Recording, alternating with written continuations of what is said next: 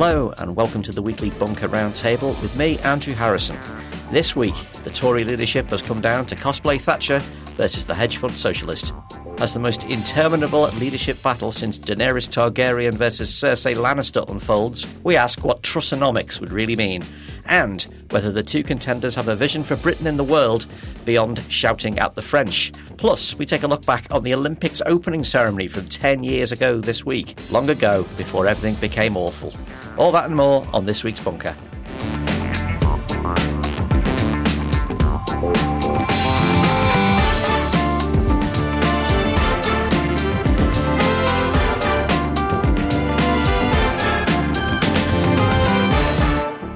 Thanks for listening, and especially if you're one of the legions of people who've joined us since the fall of Boris Johnson. We are experiencing a Boris bounce on our crowdfunder Patreon, so thank you so much, Mr. Caretaker Prime Minister. If you, listener, would like to join the angry mob and help us to make more podcasts, you can back us for as little as £2 a month. You get the podcast early and ad-free, as well as merchandise like mugs and t-shirts, but most of all, you will have our undying gratitude. Search Patreon Bunker Podcast to find out more. OK, let's meet today's panel. First up, welcome back to former diplomat, host of the essential podcast Doomsday Watch, and author of brand new book How Britain Broke the World, out right now. It's Arthur Snell. Hello, Arthur. Hi, Andrew. So we're heading into the 6th month of Russia's war on Ukraine, and everybody's digging in for a long haul. There's a European Commission plan for member states to cut their gas use by 15% from August to March. There's a lot of pushback on this. What is going to happen if EU countries don't cut down on their imported gas use? Well, the issue here is that the EU is trying to create additional powers around individual EU countries' use of energy. And you can understand, in an emergency, this is how the EU kind of grows. It grows through crises. You can understand why they want to do that. And they're talking about mandatory gas reduction targets, which would be applied if there was an emergency. But of course, you can equally understand that some countries, particularly those that are perhaps in the far west of Europe or ones that are not directly reliant on Russian gas, are a bit reluctant to allow this to happen. So it is a bit of a crisis. It, of course, gives some power to Russia because they can see that Europe's divided over its reliance on Russian gas. And it's not at this stage clear how that will eventually work out. And what's the reality behind this grain export deal? Some cargoes have already started to move, but as everyone will have heard, the Russians also fired a missile at Odessa, which, of course, is one of the key ports, but not the only port. The Ukrainians do actually have other ports on the Danube, so further west. If you look at the global wheat price, it's actually fallen right down to where it was at the start of the conflict. So it is arguable that the sort of major crisis around wheat supplies for the moment, in terms of where the markets are, they seem relatively comfortable. But I think there is still the risk of another huge crisis later in the year when the demand rises. The fact that Russia has a track record of agreeing to deals a bit like this and then reneging on them in order to, hold everyone to ransom. So I think it's we just have to keep an eye on this, basically. Back on the bunker after too long, last seen on Question Time, giving Suella Braverman a real talking to. It's Chief Executive of the New Economics Foundation, Miata Fahnbulleh. Hey, Miata, how are you? Yeah, good, thanks. Great to be back on.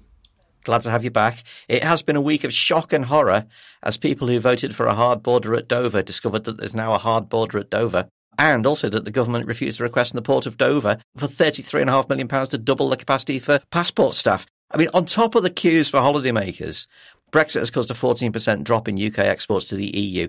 Is there any precedent for that? Have we ever seen a collapse of exports like that before? Not in peacetime. The really important thing to always remember is that, the EU was and continues to be our biggest trading partner. So if we think back to 2017, just after the referendum, about 44% of UK exports went to the EU, which is a huge, huge amount. Now, the 14% drop that we've seen in the most recent figures is in part Brexit. It is in part, pandemic disruptions. And I think that's what the Brexiteers will argue. Like, it's the pandemic, it's other factors, it's not Brexit. But it's clearly a combination of the two, and only time will tell. I think for me, the thing that's really worrying is that we saw that 14% drop in the value of exports to the EU. But we didn't see that compensated by exports to other countries increasing. So the overall value of UK exports has gone down by 14%. And if you remember, the promise was, we're going to be this buccaneering country. And yes, there might be an impact on exports in the EU, but we'll go and we'll trade with other countries. And that is clearly not happening. And that is potentially hugely damaging for our economy. Completing the panel is the Independent's political sketch writer, Tom Peck. Hiya, Tom. Hi, how you doing? Not bad, not bad. So Parliament wrapped up last week with a typically graceless Johnson performance. Do you feel kind of spent and exhausted after 3 years on the Johnson booking Bronco? Will we ever see anything like this again? Well, I was on a spectacularly well-timed holiday last week, so I'm quite pleased to say that I wasn't actually there. I haven't watched it back. I don't suppose I ever will. He was a terrible parliamentarian, and in that sense, he will not be missed. I mean, I can't think of a single impressive moment he ever had in the House of Commons. I've enjoyed quite a lot of his party conference speeches because that's his natural home. He's an after-dinner speaker and that's it really. But I don't think the House of Commons will especially miss his contributions, although we may find that there's several more to come on that front, but we don't really know. I don't feel especially spent and exhausted. No, I mean, my life is a lot easier when there's constant chaos. And, it feels like I've been stealing a living for quite a long time now. The thing about Johnson is that people imagine he is some great gift to satirists or to parodists, but he really isn't, because he's very self-consciously his own parody act. I mean, he has a highly contrived style and he's rather good at it. No one can really improve upon Boris Johnson's own Boris Johnson act because he's been working it up all of his life. But the gift that he definitely gave us was just the constant madness. I mean, it was never dull. But it's important to remember that the madness came in two halves, right? There was the Cummings half where everything was insane because Cummings was deliberately smashing everything up, the proroguing Parliament being the key one. And then there was the second half where everything was insane because Johnson was just completely out of his depth and no one was really helping him. But the key part of that half was really just people like me writing the same thing over and over and over and over again for what has felt like years now, which is just that he was clearly lying his arse off about the Downing Street parties. And that's still going on now. You have to hope that we won't see his like again. But things have a habit of getting worse. And in many ways, we shall see, things might be about to get even worse, but I'm sure we'll come on to that later.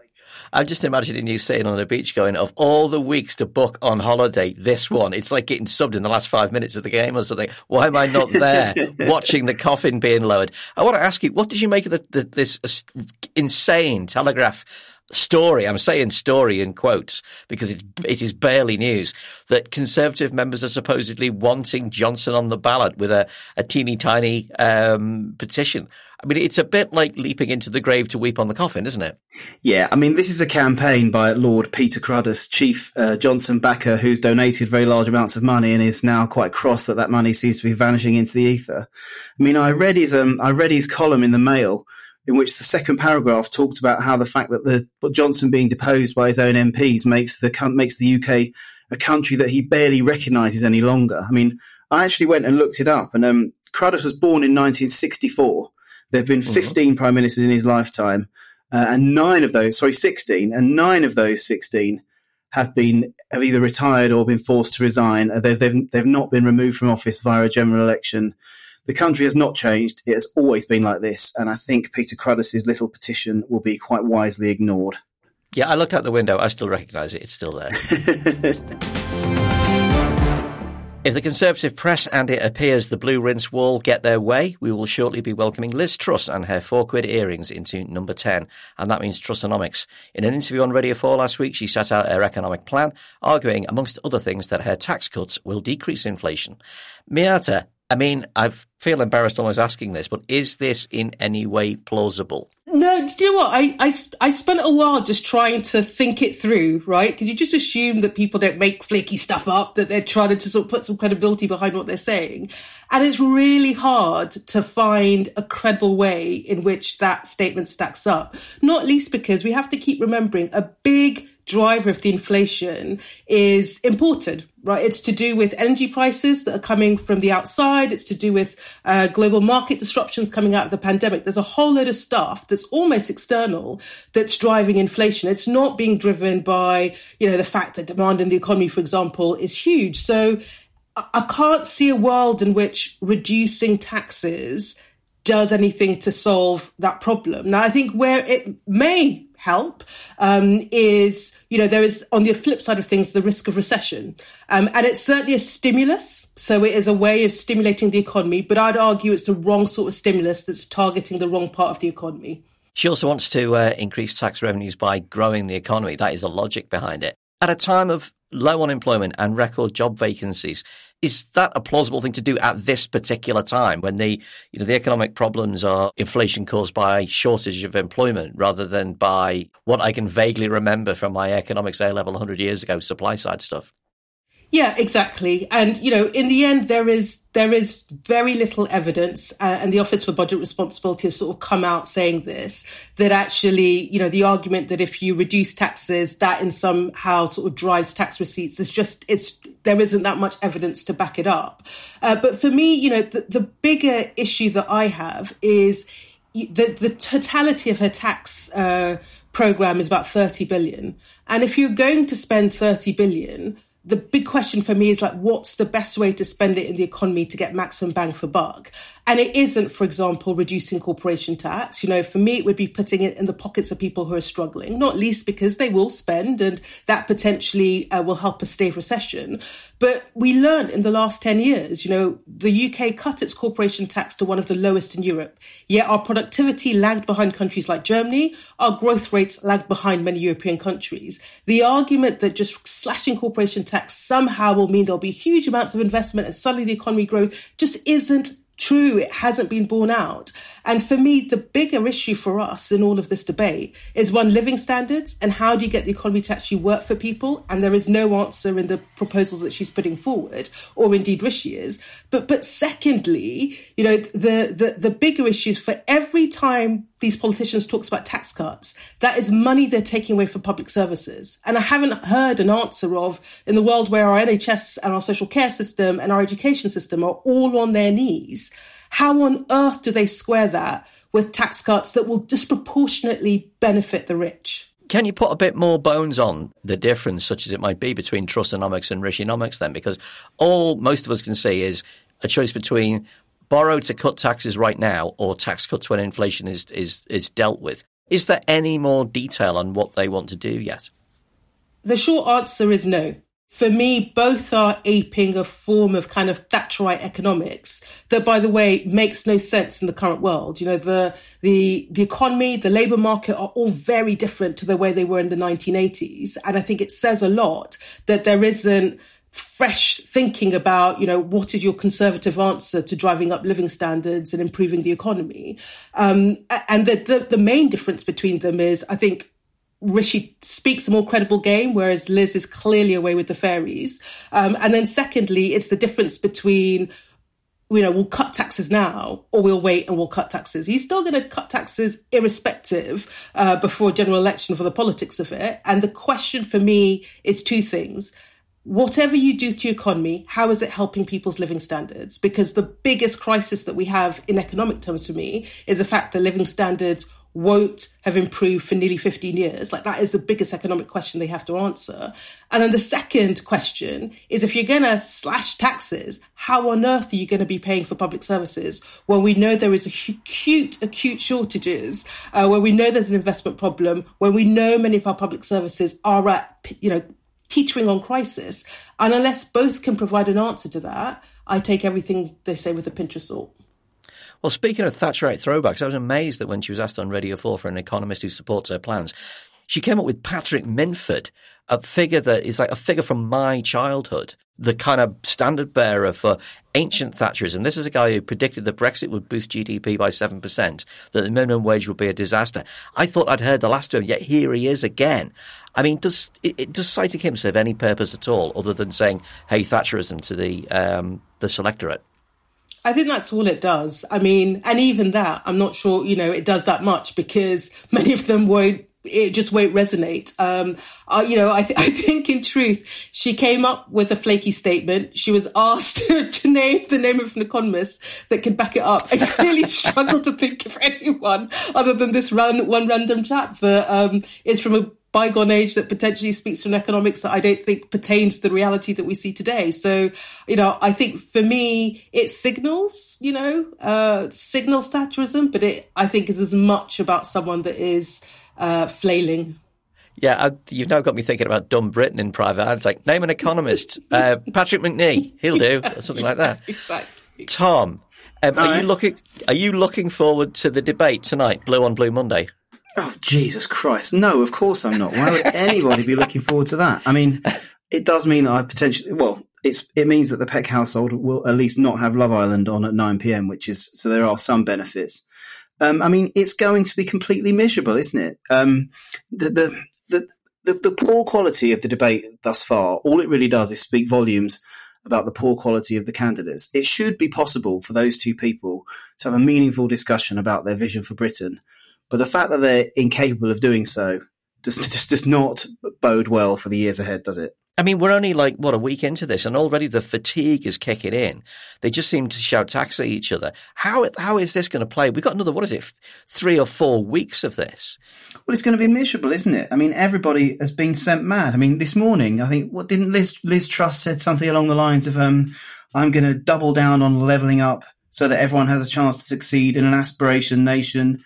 And meanwhile, her little outliers are slagging off Rishi Sunak for owning a pair of Prada loafers and celebrating her £4 earrings, right? What is this? This is going to be a very particular aspiration nation in which the Prime Minister proudly boasts of wearing £4 earrings, and anyone who's got Prada loafers will be publicly shamed. And this is what I really and truly don't get, right? I get that it's a weird election in which they're just appealing to Tory members. And that's why they're all going on about Rwanda, which is a completely unworkable policy, but they sort of don't care. But at the same time, they seem to be advertising how little that like Tories they are. Like they're going on about how much they hate lawyers. I mean, is there anything more Tory than being a lawyer? Is there anything Tories want their children to do more than become a lawyer? And as long as they're not an activist lawyer, don't be an activist lawyer, be an inactivist lawyer. Yeah, be a corporate lawyer. And you know, like it. Are Tory members supposed to be on the side of someone who doesn't aspire to owning an expensive pair of shoes? I mean, is that not core Toryism? I don't really know anymore. I feel like we're in the upside down.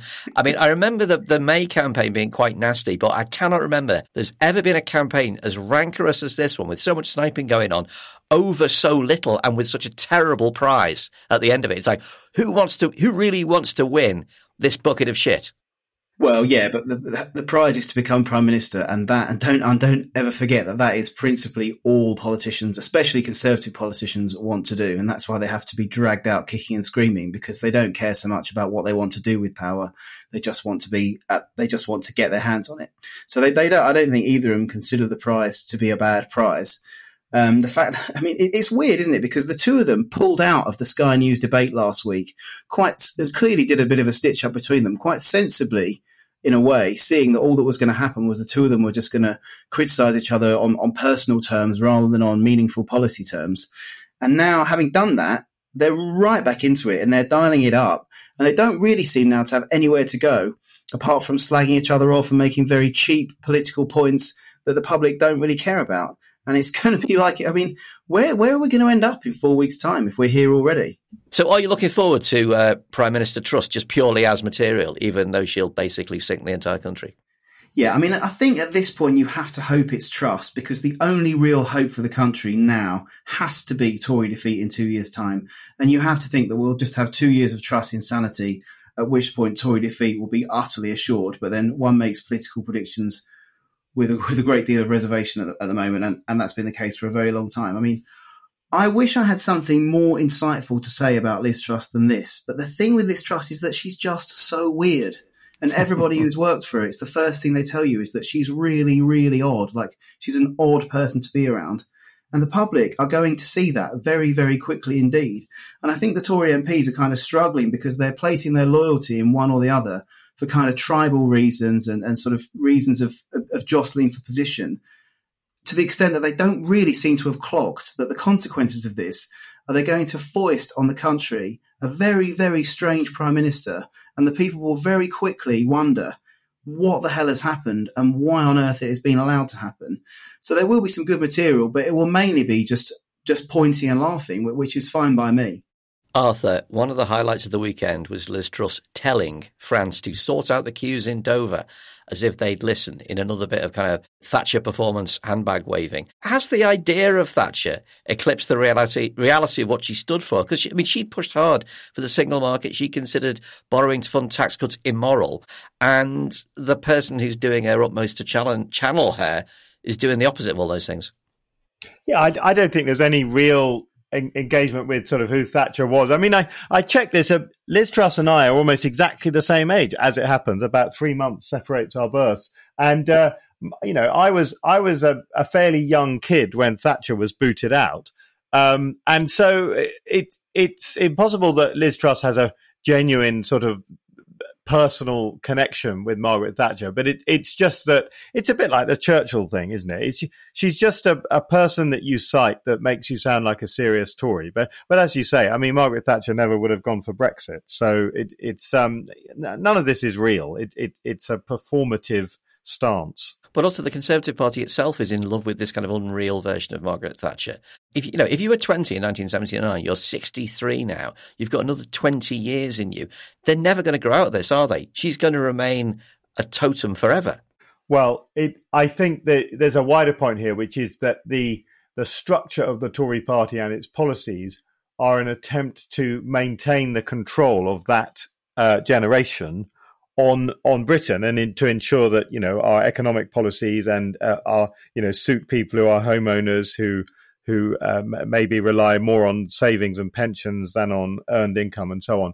But unlike in America, it's a bit harder for them to sort of gerrymander our systems to ensure their grip on power. So that's really going to be the struggle of the next few years, I guess. Miata, just to close this off, I know this is a big ask, and I know it's stretching credulity, but what would a sane and rational government be doing at this moment to deal with Britain's economic and cost of living crises? Take as long as you like. Have you got a day? No.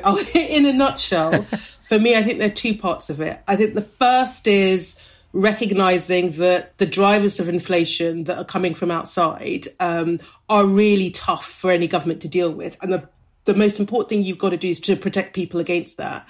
And for me, that is about particularly protecting those on low incomes. And so, I want to see them increasing the national living wage so it reflects the true cost of living, and then compensating small businesses in particular, so that basically the state steps in to ensure that people are earning enough to be able to absorb this. And then alongside that, social security, because the people at the sharp end of this awful cost of living crisis are those that have been hammered for a decade as, their incomes have been slashed. And so, £17 billion to boost social security, that would take us back to the levels that we saw in 2010, that would allow people to weather this storm. And then in the medium term, and by the medium term, I'm talking by year 2, year 3, we need to do things that will build our resilience. The first in the energy market, because that's the biggest driver of this cost of living crisis. And I think there are two things. We know that we need to reduce the amount of energy we use. So why we don't have, what we're calling for Great Homes Upgrade, a massive program and national effort to insulate our homes so that we can reduce demand for energy, reduce bills. But alongside that, a big push to increase renewables. And the thing I find interesting is, as companies have to deal with the increase of wholesale costs, what we're seeing is a lot of them are going bust. So, the promise of competition in the energy market is not a thing. And yet what the government's doing is passing those customers on to a handful of essentially monopoly providers that will always ensure that the market works for them rather than consumers.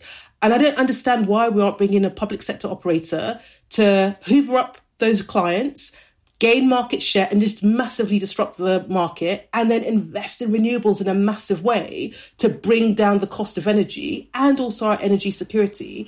And then the final bit for me is incomes. This cost of living crisis is so painful because we've had getting on for 15 years in which living standards have not budged, in which wages have been stagnant for huge parts of that. And you've got to tackle that. And that's about pay at the bottom, which should reflect the cost of living. It's about the power of workers, which takes us to kind of union and collective bargaining and strengthening that so people can negotiate better deals. But it's also about targeting parts of the economy, the everyday economy, retail, hospitality, where we've got low productivity and low pay. And unless we have a concerted effort to try to improve productivity in those sectors, to boost pay in those sectors, they will have an impact on a huge part of the population. And parts of the Northeast that, have like 65% of their jobs in these sectors will always be held down. So for me, those medium-term efforts are absolutely key. But for now, they've got to protect people against price rises that no one can absorb without it.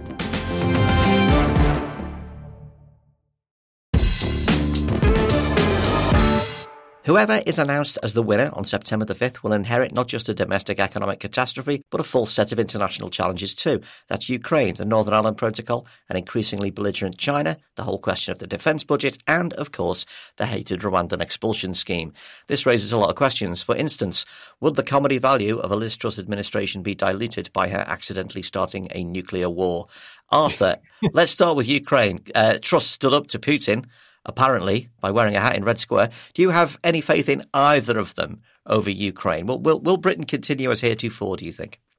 Yeah, I mean, to be fair to both, which is not necessarily something I have to do, Britain will. And in a way, the point here is to underline that Boris Johnson shouldn't claim credit for the Ukraine policy because it's squarely in line with where Britain's foreign policy has been for some time. We're a hawkish member of NATO because of where we are geographically. We're not threatened by Russia's energy blackmail. So we were always going to be likely to provide the Ukrainians with weapons to defend themselves.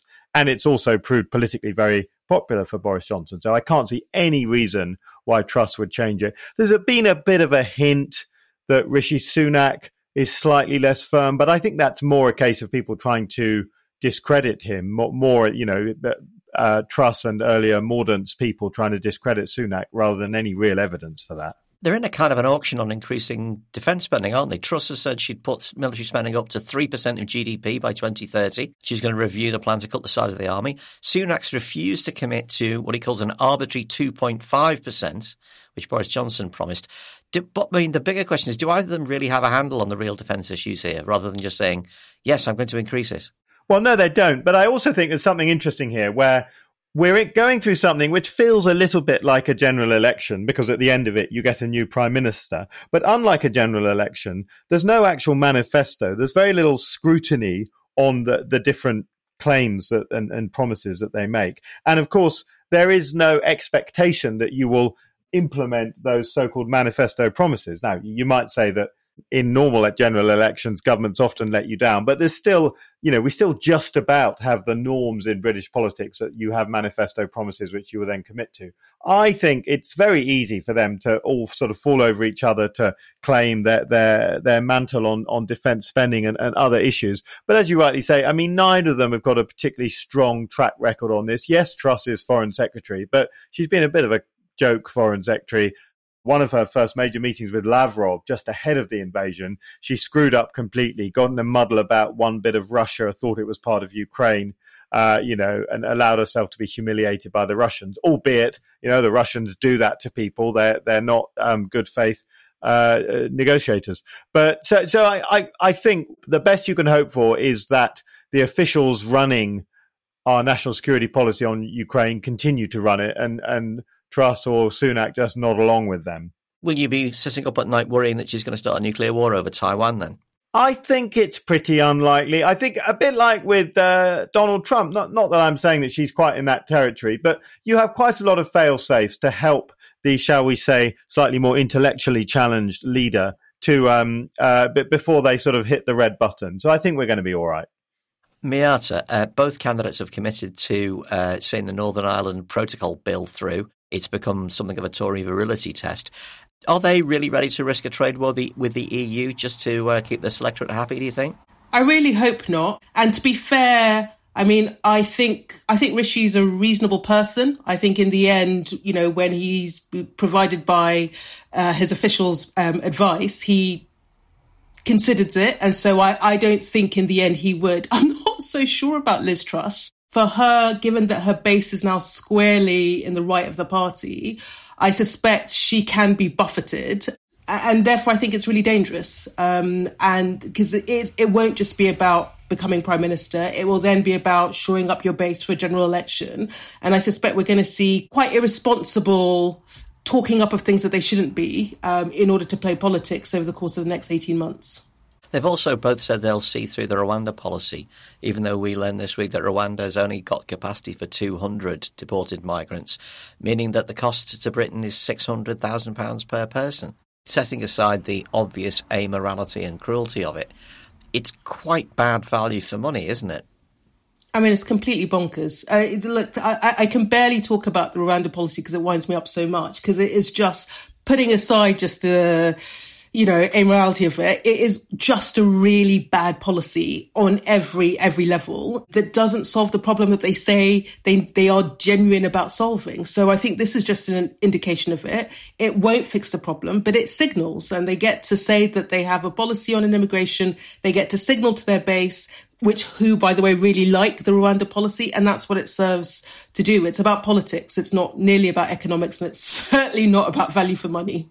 Miaz, I want to ask you from the point of view of the economy. Sunak is talking about a 25% increase in the defence budget. Truss is talking about a 50% increase in the defence budget. Is that feasible in the situation we find ourselves in? No, look, it's about choices, right? In the end, public finances, spending, these are all about political choices. And, if they choose to increase defence spending for that amount, and there'll be many people that argue that we are now in dangerous times and there's justification for that. In a world where they are set on, if you like, capping the size of the state, capping the size of tax receipts in order to, pay for the things that they want to, that does mean that they're taking away from somewhere else. And what worries me is, I come back to the point, our public services, the thing that underpins our entire social contract, are literally at a pivot point where many are on their knees. And so if you're making a choice to slash spending and investment, whereby over the way we've got a 10-year backlog on investment, in order to spend more on defence, that's a political choice. But there are clear repercussions of that. And I think that is the debate that we need to have as a country. And you balance that against, the threat, and there is a genuine threat on the defence side. But it's always a trade-off. And for me personally, if I have that sort of money, I will always put it in public services, any day and twice on Sunday, because for me, that is how we strengthen our society. That's how we build our social settlement. That's how we allow people to get ahead. Tom, Boris Johnson loved a bit of dress up, and he would call Zelensky endlessly in moments of domestic crisis. Can he expect a lot of "Hello, it's Liz" on the Ukrainian presidential phone, do you think? Yeah, he did love dressing up, didn't he? I remember when he was mayor of London and his city was literally on fire. He was unable to find a plane home from his holiday driving a Winnebago around Colorado. And yet whenever he was in trouble domestically while the actual prime minister, he didn't find it so hard to get on a plane and turn up for a stroll around Kiev. But that was his way. I mean, I have no doubt that Liz Truss will be on the phone to Zelensky constantly and will take any opportunity to have any sort of photo call with Zelensky whenever there is one going. But that is no bad thing. Johnson's critics for a long time now have said that, well, everyone would have done the same on Ukraine. You can't take any credit for what you've done on Ukraine because everybody would have done the same. And we must hope that proves to be true. I mean, there's can be complete unity on Ukraine between Tory and Labour. I don't think Keir Starmer has ever sought to make any mileage out of Boris Johnson's perpetual Zelensky photo ops. I might be wrong on that, but I don't think he has. So if there is continuation of the policy and continuation of complete unity around it, that's no bad thing. And I hope whoever wins carries on in that vein. With no real differences on the protocol bill, the Rwanda policy, support for Ukraine, you do have to wonder, is there any point in having a new PM anyway? Well, yeah, but there's complete unity with regard to two of those policies. The Northern Ireland Protocol and the Rwanda policy are essentially illegal.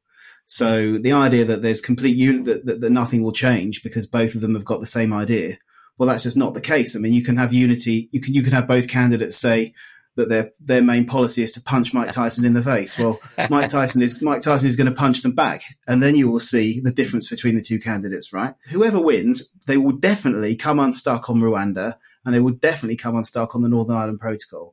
And how they will respond, I imagine, will be quite different. Rishi Sunak is far less insane, so one suspects that if he tries to see through these illegal policies, his response will not be the same as Liz Truss's. So there will certainly be differences on those key policies, because it's how they will respond to the fact that it's not going to go how they're claiming it's going to go to try and win this weird election.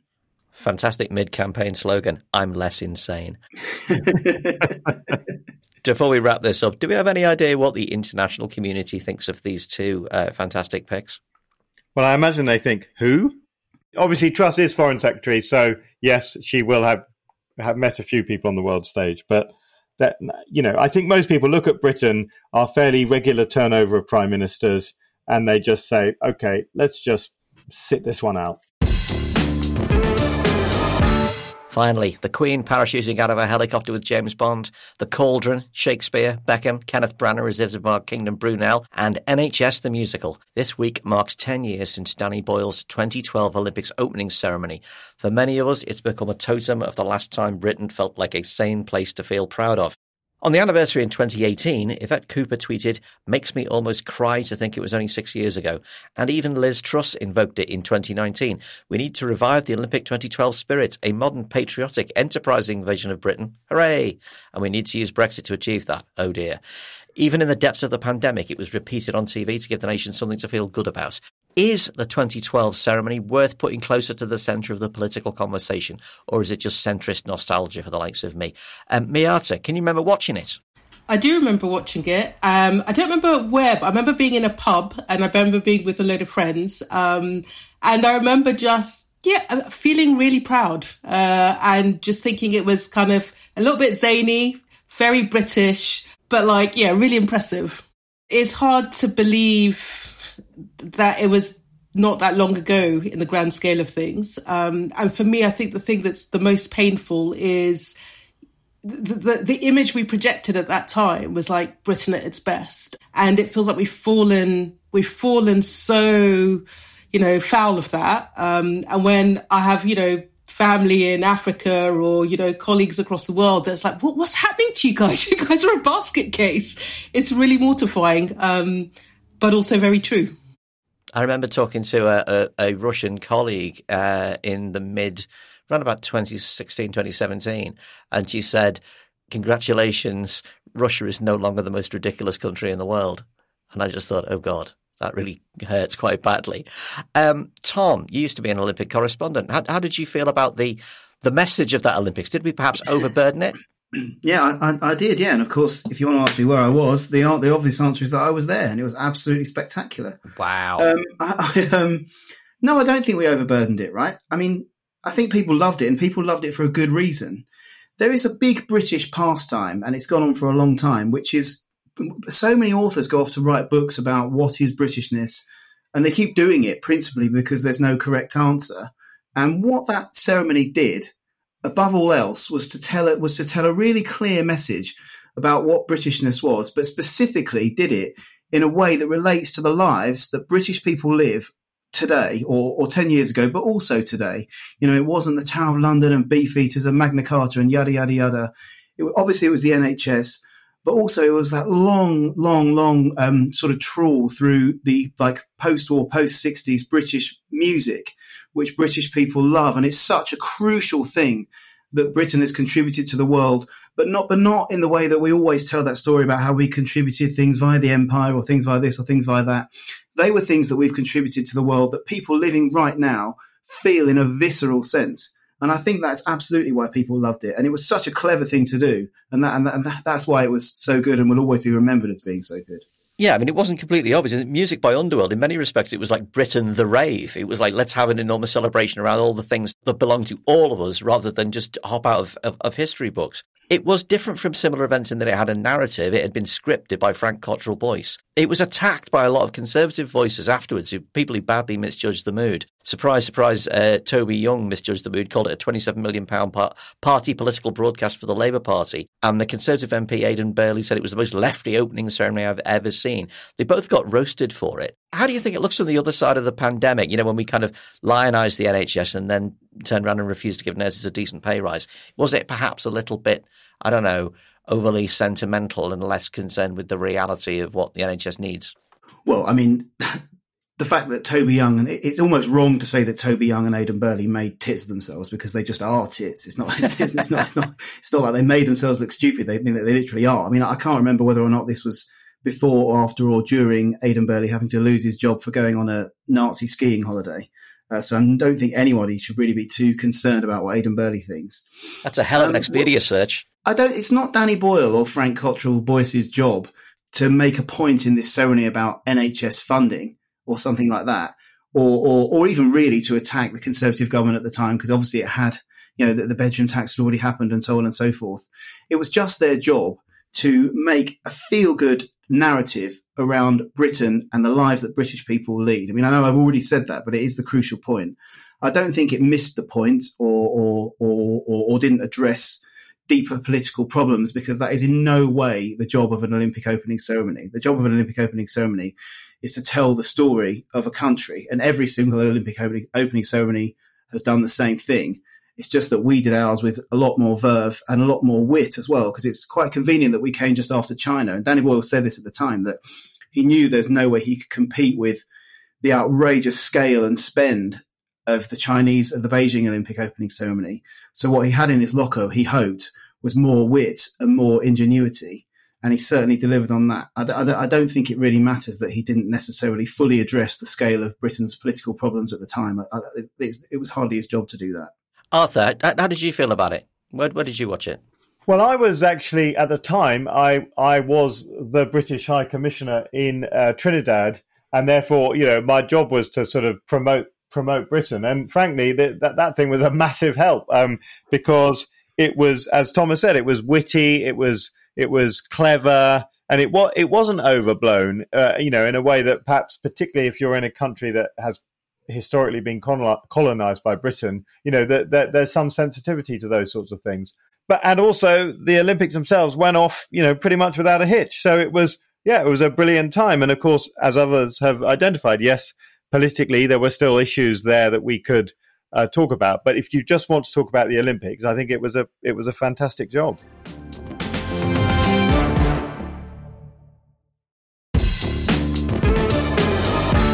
And that brings us to the end of this week's Bunker, which means it's time for the panel's escape routes. Which entertainments, books, music, film, whatever, have given our panellists a break from the cruel and unforgiving world of politics? Arthur, how about you? Last weekend, I did the Angela Rayner thing, and I went to opera at Glyndebourne. And obviously, you can't call it elitist now, thanks, Angela, so that's good. But also, I mean, it's hard to beat being in a beautiful place on an amazing sunny day, having a picnic, listening to beautiful music with friends. And as Angela has proved, it doesn't mean that you have to be a Tory or a Toff.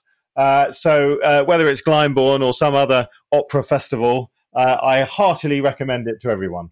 Opera is the new rock and roll. Miata, what are you up to take your mind off things? Well, I've been on holiday. I went to sort of Portugal, Sagres for the last sort of 10 days. So I've been a long way from UK politics. And I did a thing of to be fair, I couldn't resist just watching snaps of the leadership debates because it was just so shocking. But I managed to pretty much switch off and recharge and feel great. And now I've been dropped back into the insanity, which is a bit of a wake-up call. I'm just imagining the kids going, Mom, stop looking at debates, Mom. Yeah. Tom, what's been your mind cleanser? Yeah, I wish I had something else to offer you, but I too have been on holiday. I've been to the Lake District for a week, and my escape route is simply not really being on the Twitters and not really paying very much attention to the Tory leadership contest, but just playing with my little daughter instead. And I guess the thing is, right, usually going on holiday during the school holidays, it's slightly hellish. You slightly wish you didn't have to do it. But this time, going on holiday in the summer holidays is like double bonus, because not only you're on holiday, you're also missing a full week, maybe even a full fortnight of the Tory leadership contest.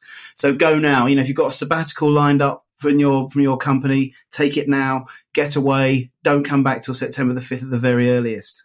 So that Tom's advice is wander lonely as a cloud in a Lake District. Good one. Right, well, mine, I'm staying in Baking Hot Cities. Russian Doll series 2, the fantastic Netflix time-twisting series, is back. There's a time twist in the new series which involves going back to old New York in the early 1980s. It's fantastic. It's really funny. And it is exceptionally far removed from our political nightmare. So I recommend it. And that's the end of this week's Bunker. Thank you, Arthur Snell. Thank you. Thank you, Miata Fanbole. Thanks for having me. And thanks to Tom Peck. Thanks very much. We'll be back tomorrow with another Bunker Daily and the full-length show this time next week. If you like what we're doing, please do consider supporting us on the crowdfunding site Patreon. Just search Patreon Bunker Podcast to find out a little bit about it. You'll be helping us to pay hard-working journalists and producers, and you'll get benefits, including a shout-out on the podcast, like these.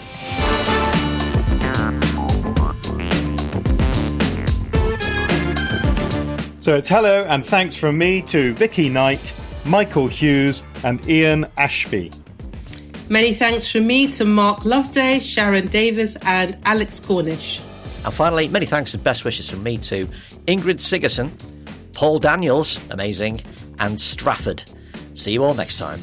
The Bunker was produced and presented by Andrew Harrison, with Arthur Snell, Miata Fanbole and Tom Peck. The lead producer was Jacob Jarvis, and the producers were Jacob Archbold, Jelena Sofronievich, and me, Alex Rees, with assistant production from Kasia Tomaszewicz. Our marketing manager is Gina Richard. Theme music by Kenny Dickinson. The Bunker is a Podmasters production.